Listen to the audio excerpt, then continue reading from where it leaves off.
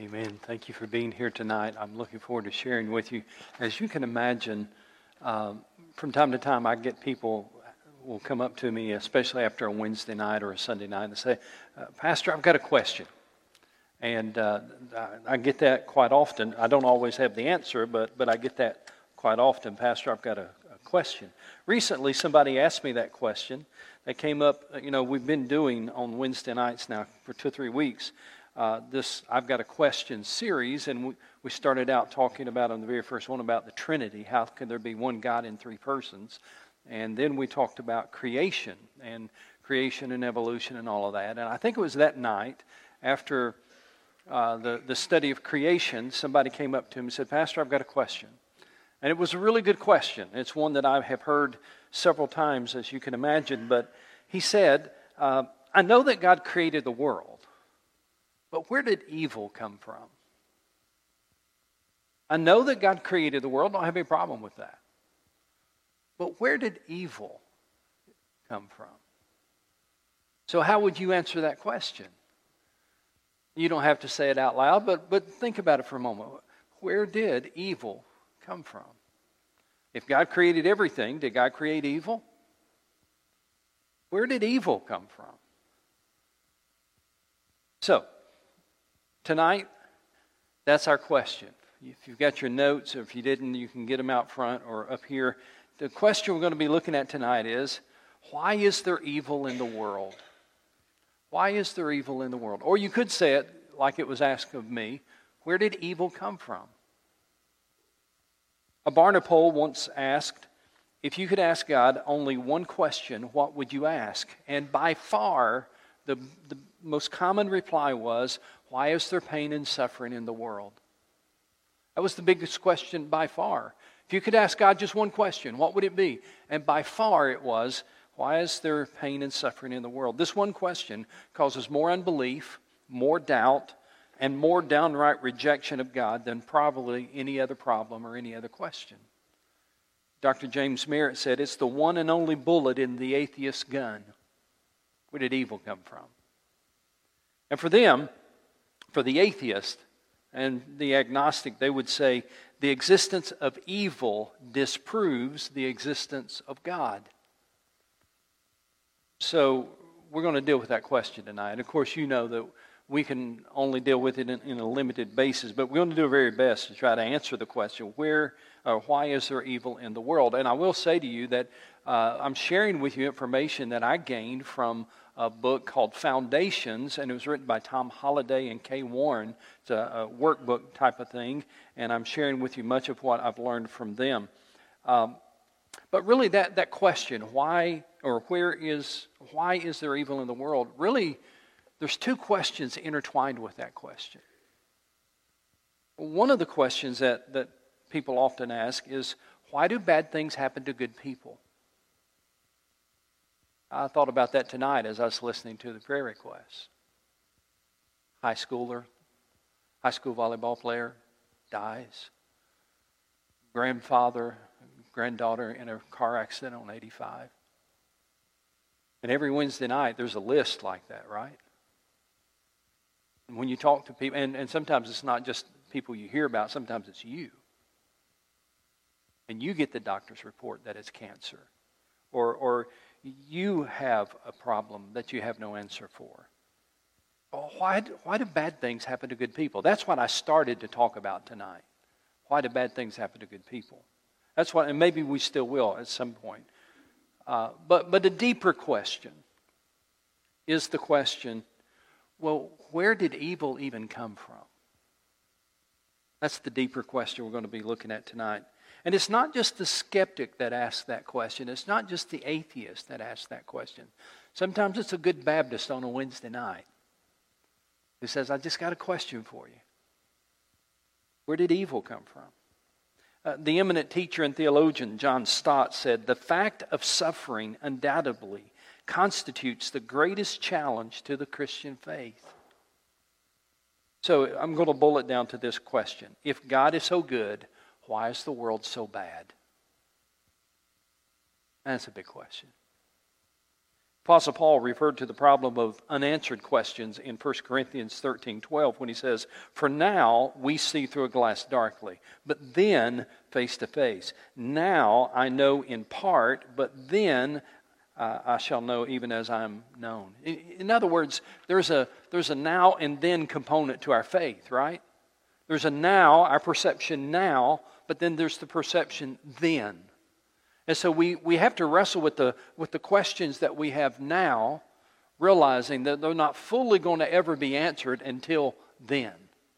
So I don't want to have the audacity to try to pretend that I've got all the answers to your question now. We're going to do our best to point you to the Word of God tonight. But there's a now and a then aspect to this huge question. But I want to start with just kind of a little quiz, just for fun, because this is such a heavy subject. We need to start with a little bit of fun before we get too deep. And so here's the question. I want to give you a little quiz, and I want you to say out loud, I want you to answer the question out loud, either good or evil. I want you to just kind of shout it out, good or evil. I'll start with an easy one, just to get you in the habit of doing this. Is the Bible good or evil? Of course, that's an easy one. There's no debate in our group tonight about that, but let's go a little bit deeper now. What about snow? Good or evil? Is it always good?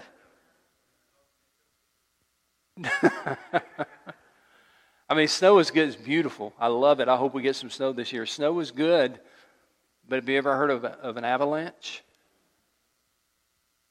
Nothing good about that. Well, let's try another one. How about these cell phones? I think some people said bad. It's like that wasn't the question. It was good or evil. I knew it would be some debate. And of course, when you talk about the cell phone, yes, it's good. And then there's a lot of bad about it or evil about it as well. Now, here's another one. How about Pepsi? Good. I heard that. Thank you. Amen. Amen. Yeah, I got that good. Here's one. How about you? Good or evil? Yes. That's when it gets interesting. We know that we're a creation of God, created in the image of God. We know that in that regard we're good. But we also know that we struggle with the reality of evil in our lives. So, this becomes part of the question. Why does evil exist in God's world? I want to start out kind of an introductory thing there. You see it on your notes. I want to give you 3 truths about the question of evil. These are very, in some ways, elementary or simple, simplistic, and yet they are extremely important and extremely enlightening. So, 3 truths about the question of evil. We've got to start with these 3 things. These are kind of our foundation stones to everything else we'll talk about. First of all, the first truth about the question of evil is this: God is good, and you know that, and that's already on your notes. That's the starting place, though, of any discussion of evil in the world. You have to start with these 3 words: God is good. Would you say that with me? God is good. That's the starting point. You don't start talking about evil.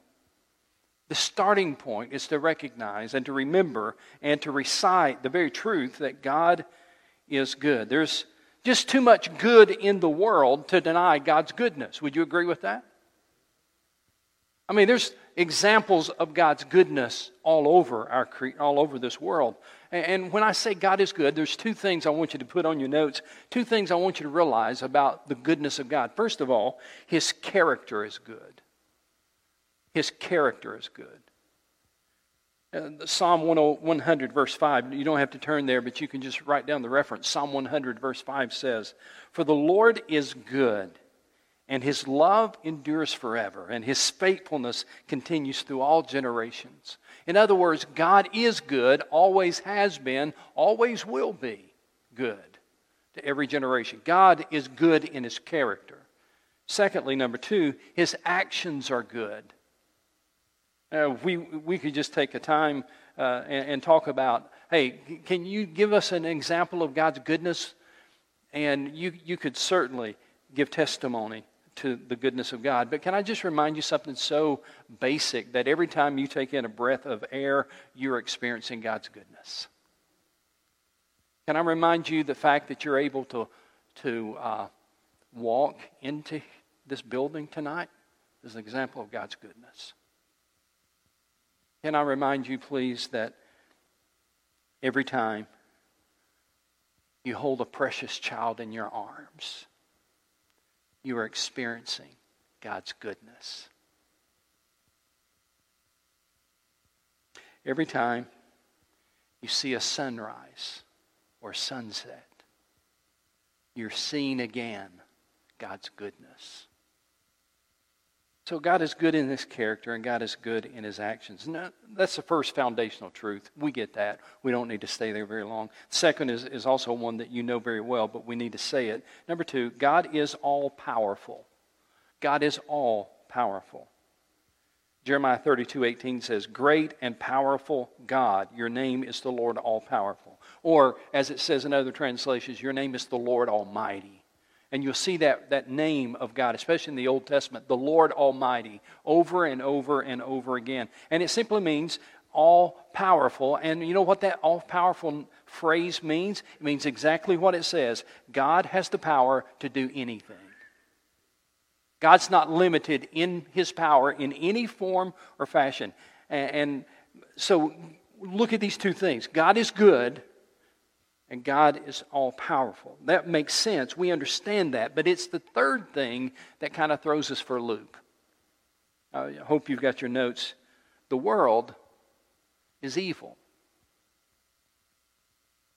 Again, that's simple but foundational. God is good. God is all-powerful. But it's the third one that throws us for a loop. The world is evil.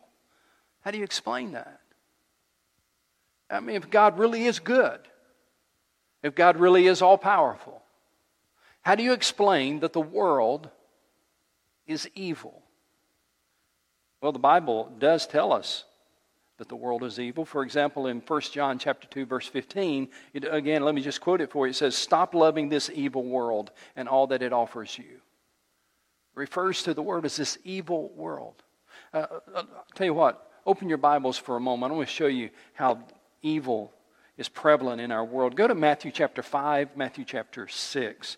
I want to show you, and Matthew chapter 7. I want to show you something there that I found recently, just how prevalent evil is. Matthew chapter 5, 6, and 7 is, of course, the Sermon on the Mount.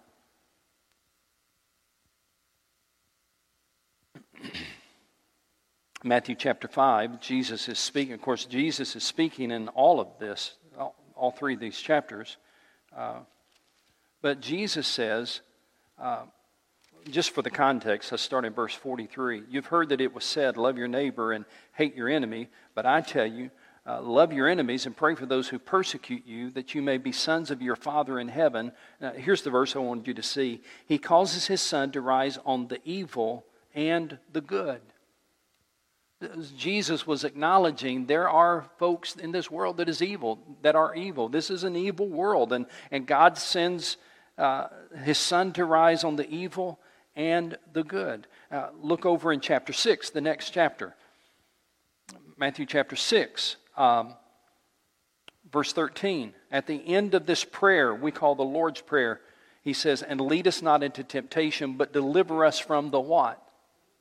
The evil one. Jesus said, when you pray, you need to remember you live in an evil world. There is an evil one who's at work in this evil world. And pray that God would deliver you from the evil one. Then Matthew chapter 7. Matthew chapter 7. Jesus again speaking. Verse 9 and 10. This is 9, 10, 11. This is what Jesus says. "Which of you, if his son asks for bread, will give him a stone? Or if he asks for a fish, will give him a snake? If you then, though you are" what, church? "Evil, know how to give good gifts to your children, how much more will your Father in heaven give good gifts to those who ask Him?" Jesus said, It's not just that you live in an evil world, and it's not just that there is an evil one, but you yourself are evil as well. So how do we explain that? How can these three things be true? Look up here for a moment. How can these three things be true? God is good. God is all powerful. The world is evil. I mean, if God is good, how could He allow evil to exist? And if He is all powerful, why doesn't He stop evil? Well, there's been thousands of books written, I'm sure, on that question. All kinds of things online you could access, but I'm going to kind of boil it down to one statement. If you take all that theological and philosophical jargon and sum it up, it would be summed up in this one sentence. There is no love without choice.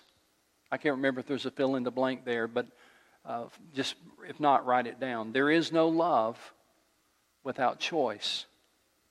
God could have made a person who would never have chosen to sin, but that person would have been denied the opportunity to choose to love. Let me say that again. God could have chosen, if He wanted to create a person who would be denied the opportunity to sin, but that person would also in turn be denied the opportunity to choose to love. The choice that God gives us to say yes to Him also means that we have a choice to say no to Him.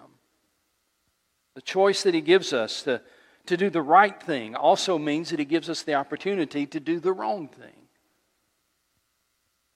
And that ultimately is where evil enters our world. Choice to love is the choice to choose to do the right thing or the wrong thing. Now, before we get too deep into this, I want to talk for a moment about the realization that this is not just a philosophical discussion. For some of you, this is a very personal discussion.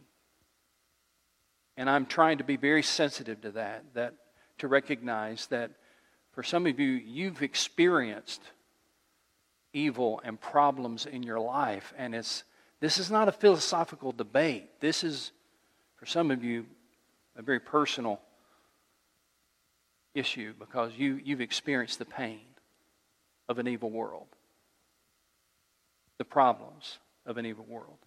Now, for some reason, and I'm not sure who this is for, but back a few years back when I was state convention president, I think it was the year after that actually, I was invited to go. The state convention had a special worship service at Emmanuel AME Church in Charleston. And if you'll remember, I've got the dates written down. On June 17th, 2015, at Emmanuel AME Church in Charleston, they had a Wednesday night Bible study in the basement of their church. And a 22-year-old young man, Dylan Roof, walked into that Bible study in the basement, sat through the Bible study, and then when they were praying near the end of the Bible study, he took out his gun and he started killing people. He killed 9 people. I was invited to a special service. I can't remember exactly when it was. I think it was the year after I was president. I was invited to a special service. South Carolina Baptists were meeting in that church for a special worship service. And I was invited to be in that service. And I went to that service and I heard the pastor speak of that church, the pastor of that church, who also he lost his wife. His wife was one of the ones that were killed in that Wednesday night Bible study. And I sat there and I listened to the words of hope. And I listened to the music and the praises that were sung. And somewhere in the process of that evening, I went down to the basement.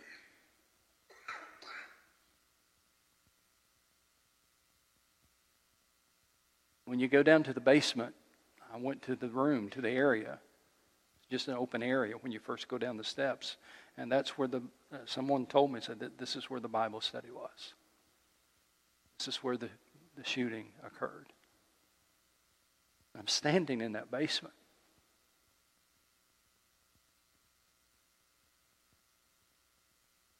And just kind of wrestling with what happened here and what's going on up there right above my head. Like the floor right above my head, they're praising God.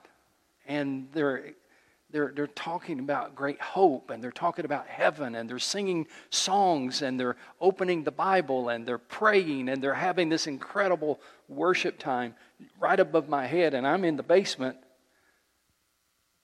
This is where all the killing was, the evil. But that's kind of a picture of our world, isn't it? It really kind of is a picture of what's happening in our world. There is good and there is evil. There is hope in God and praising God and then acknowledging the pain and the heartache and the questions of living in an evil world. So I recognize that what we're talking about today, this evening, is a difficult subject to grasp, but for some it is a difficult subject to hear. Because maybe you're living in the pain of a broken world right now. So, we want to do our best to answer this question. Why is there evil in the world? I'm going to give you 3 answers, and I'm going to beg. I'm going to beg you to listen carefully, because I don't want to be misquoted, and I don't want you to misunderstand. Okay? So here we go. Let's jump in. Why is there evil in the world? Number 1, put this on your notes. God's will. Because God allows evil. I didn't say God provides evil. I didn't say God promotes evil. But God allows evil. Yes, God is all-powerful. This means that evil could not exist in this world except for the fact that God allows it. Listen carefully. Again, I don't want to be misquoted, and I don't want you to misunderstand. If God is all-powerful, and He is, evil could not exist. God is sovereign. Evil could not exist without God allowing it. It's hard for people to understand how great and how good God is, and yet at the same time, how He could allow evil to exist. So I'm going to try to describe it for you. Put this on your notes. Follow along as we go. Here's what the Bible says. This is not what Keith says. Here's what the Bible says. First of all, number 1, He made a world in which evil could exist. That's what I mean by God allows evil. He made a world in which evil could exist. I did not say that He made a world where evil must exist. And I want to be clear, God did not create evil. I want to be as clear as I can be. God did not create evil. In Genesis, when God created the world, all of creation, we're told He looked at it and He said, it is what? Exactly. But He did create a world where evil could be a choice. See if this makes sense. In Genesis chapter 3, we don't have time to read and study that, but in Genesis chapter 3, God planted a tree in the middle of the Garden of Eden, and it was the tree of the knowledge of good and evil. In fact, if you do a little Bible study, it won't take you long to look it up.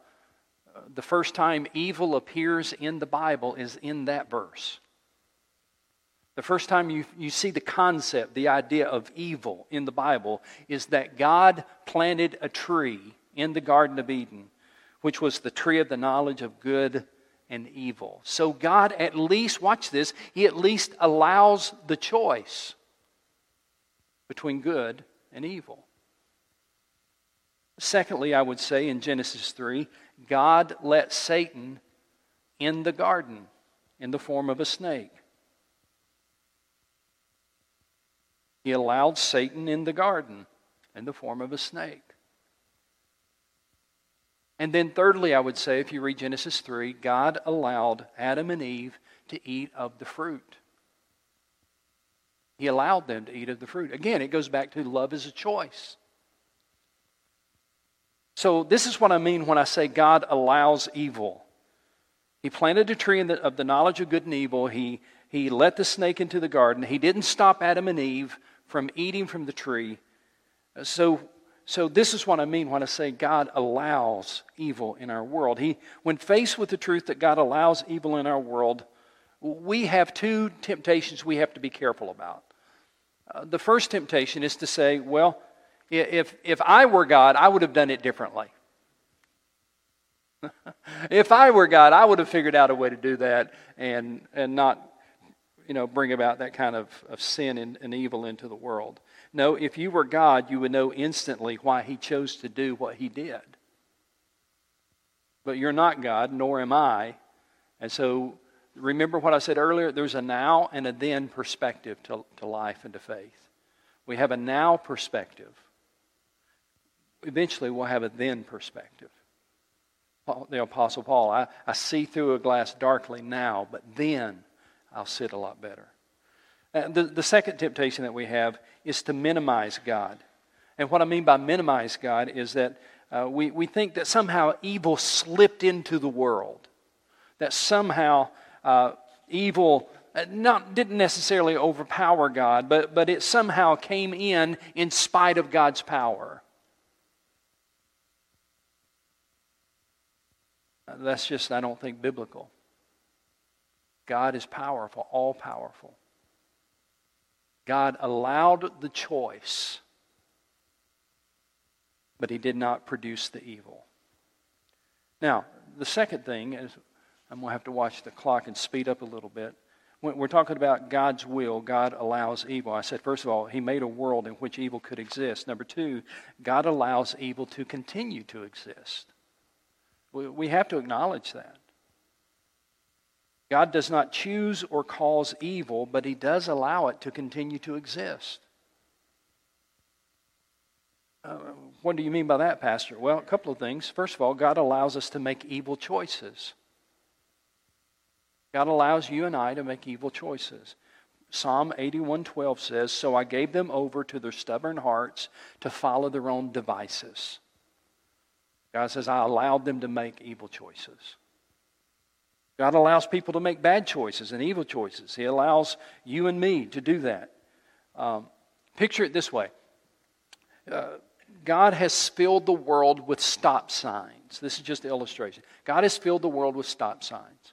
And of course, these are the stop signs. All the stop signs are in here. But God has filled the world with stop signs. And He's told us, no, stop, stop, stop. And you have the decision to choose whether to stop or to run through the stop sign. You have the opportunity to make that choice. And every time you run one of those stop signs, you're choosing. God's not making you do that. You're choosing to do that. Which brings us to the second thing. I said first, God allows us to make evil choices. Number two, God allows painful consequences of the evil choices that we make. God allows painful consequences of the evil choices that we make. In other words, if you run through the stop signs, there's going to be some consequences. In Leviticus 5:17 says, if someone sins and without realizing it does one of the things forbidden by Yahweh's commandments, he will answer for it and bear the consequences of his guilt. When we run the red light, when we knowingly run the red light or the stop sign, there will be consequences for sure. We reap what we sow, according to the New Testament.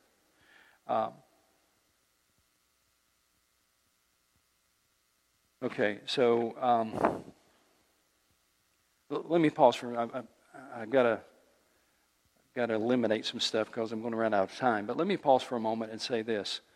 Sometimes the evil that comes into your life, and you know this, but sometimes the evil that comes into your life is not because you ran the stop sign, but because somebody else did. Right? The pain that you endure is not because you made the wrong decision. Somebody else made the wrong decision. And that's the time where life gets hard, right? That's the time when faith sometimes is tough. Of course, the classic example of that in the Bible would be Joseph. Joseph, who experienced one bad thing after another, and none of it was because he ran the stop sign. Because somebody else made those decisions. Somebody else ran the stop signs. He had to pay the consequences. He had to face the consequences of their decisions. And yet at the end of all of that, you know the story of Joseph. At the end of all of that, Joseph said, "You meant it for evil, but God used it for good." So there is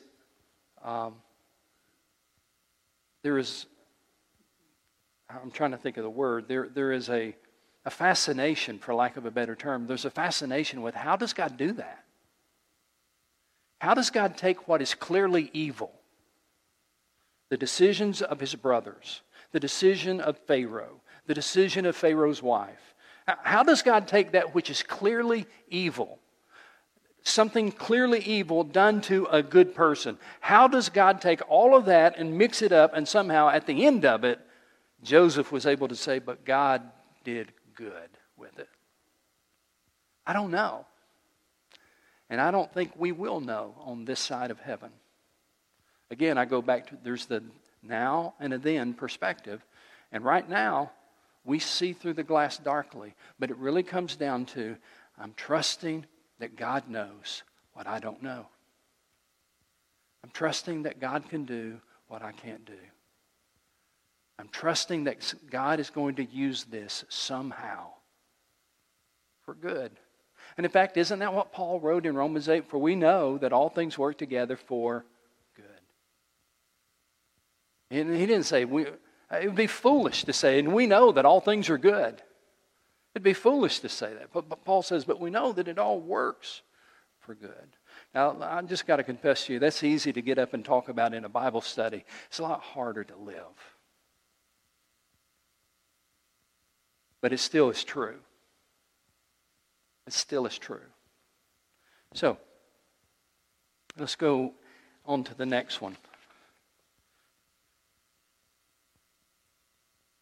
3 reasons for the existence of evil in the world. The first one is God's will. He allows evil. Secondly, number 2, Satan's influence. Satan afflicts evil.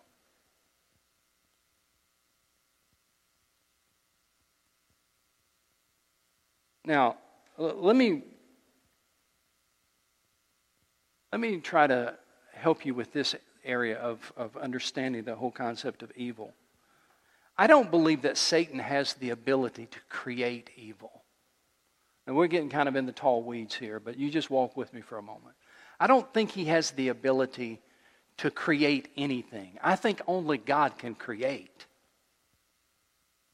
Now, maybe it's semantics and I'm playing with words here, but I think only God has the ability to create. Satan doesn't have the power to create anything. All he can do is to try to twist or withhold or pervert what God has created. See, does that make sense? For example, the weather. God creates the weather, but yet, if you read the book of Job, Satan used the weather to kill his family. But God created the weather. See, all that Satan can do is to twist or to pervert or to misuse or withhold what God has created. Ambition is another example. Ananias and Sapphira in the New Testament. Ambition is really neither good nor bad, but yet it became something. Their ambition led to the loss of their lives because Satan used that greed, that ambition, and he twisted it and he perverted it, and they lost their lives. Sex is another example. Sex, there's nothing wrong with sex. It's a beautiful thing that God created. But do you remember the story of David and Bathsheba and how Satan used that which was good and he twisted it and he perverted it and he made it evil? What about your words? Your words, the ability to speak, is a gift from God. And yet, do you remember the story of Peter? Peter speaking to Jesus in Matthew 16:23, he tried to keep Jesus from going to the cross. And do you remember what Jesus said to him? "Get behind me, Satan." See, Satan wasn't creating anything there. He was using something God had created, and he was twisting it and perverting it to bring about to try to bring about evil. Evil is when Satan twists things and perverts things to bring about natural disasters or war or immorality or slander. So let me give you a very brief biography. We won't read all the scripture, but I'll give you the references and everything. A very brief biography of Satan, because trying to understand who he is helps us understand what he does. First of all, he was an angel in heaven, according to Revelation 12:3 through 9, and Revelation 9:11. Now, please understand, angels are not people who have died. Sometimes I hear people say that, well, I got an angel in heaven, my sweet little girl or my sweet wife, I've got an angel in heaven. People who die do not become angels. Angels are created spiritual beings made by God to serve Him in heaven. Angels are not people who have died. Satan is a spiritual being.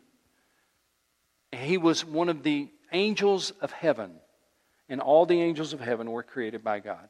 Now, number two, he fell from heaven due to pride. He fell from heaven due to pride. I'm going to read this text for you real quickly. Isaiah 14:12 through 15 from the Living Bible. "How you have fallen from heaven, O Lucifer, son of the morning. How you are cut down to the ground, mighty though you were against the nations of the world. For you said to yourself, I will ascend to heaven and rule the angels, and I will take the highest throne, and I will preside on the mount of assembly far away in the north, and I will climb to the highest heavens and be like the Most High. But instead you'll be brought down to the pit of hell, down to its lowest depths." Pastor, how could that happen? I have absolutely no idea. I really don't. How could it be that Satan was an angel and he somehow corrupted himself through pride and fell from heaven and now is the enemy of God? How could that be? I don't know, but I do know this. I don't have to understand it for it to be true. And God says this is what has happened. Now, number three, I'm just giving you a brief biography, and I really need to hustle here. A brief biography. Number three is this. He has been given limited freedom to influence the earth. Satan's limit is this. He must ask God's permission. Two examples of that, Job 1:6 through 12, and chapter 2, 1 through 6. Also from the New Testament, Luke 22:31, where Jesus says to Peter, "Peter, Satan has asked to sift you as wheat." That's a whole other Bible study there, how he's been given limited freedom to influence the earth, but he's on a leash. And he cannot do whatever he decides to do. He must ask God's permission. And that's a whole nother Bible study. But here's a statement that I thought was really good. This is not original with me. Faith reminds us that all of our problems are Father-filtered. Faith reminds us, our faith in God reminds us that all of our problems in life are Father-filtered. I thought that was a good statement. One more thing about Satan as far as his biography. He is unalterably condemned to eternal destruction. You say, why doesn't God do something about Satan? He will. Revelation 20 verse 10 is very clear about that. He'll be thrown into the lake of burning sulfur. He'll be condemned to suffer God's judgment for eternity. By the way, Satan will not rule in hell. Satan will be judged in hell. So that's the second reason that evil exists in a world. Let me go to the third one real quickly. I won't spend a lot of time here. The third reason that evil exists in our world is mankind's choice because we accept evil. Evil is present in this world because we choose to do evil things. Don't blame God for that, and don't blame Satan for that. If you want somebody to blame, look at yourself in the mirror. We choose to do evil things. We all do. Remember two truths. Put these on your notes. First of all, evil began with them. Who do you think them is? Adam and Eve. I mean, we enjoy pointing fingers at someone, so let's do that for just a moment. Evil began with them. Adam and Eve made a choice, and it cost them, and it has cost us. And we don't have time to go through all of that, but I think you're pretty much aware of it. Romans 5:12 is a key verse. You might want to write down that reference. I'll read it to you. You might want to find it in your Bible if you can find it quickly, because I want to point out a phrase to you. Therefore, just as sin entered the world through one man, and death through sin, in this same way death came to all men because all sinned. Would you circle or underline all sinned? Past tense. Not all will sin. Not all may sin or all could sin. All sinned. In Adam, we all sinned. He served as a representative of the human race, and he did what every one of us would have done in the same situation. In Adam, we all sinned. Past tense. Now, we'd love to think that if we were in the Garden of Eden, we would have obeyed God and we would have done it right. I doubt it. I doubt it. So, the first point about us is that evil began with them. And then number two, evil is present in me. Evil is present in me. In other words, it's not just their fault. We can't just point at Adam and Eve and blame them. It's not just their fault. It's our fault as well. In fact, Romans 7:21, just write down the reference. Romans 7:21, Paul says it best. He says, when I want to do good, evil is right there with me. And the wording there is so important. When I want to do good, we're talking about good and evil, right? Paul says, when I want to do good, evil is right there with me. Have you learned that about yourself? Have you learned about yourself that even when you want to do good, evil is still right there? I'll close with Romans 3:9-12. What shall we conclude then? Are we any better? Not at all.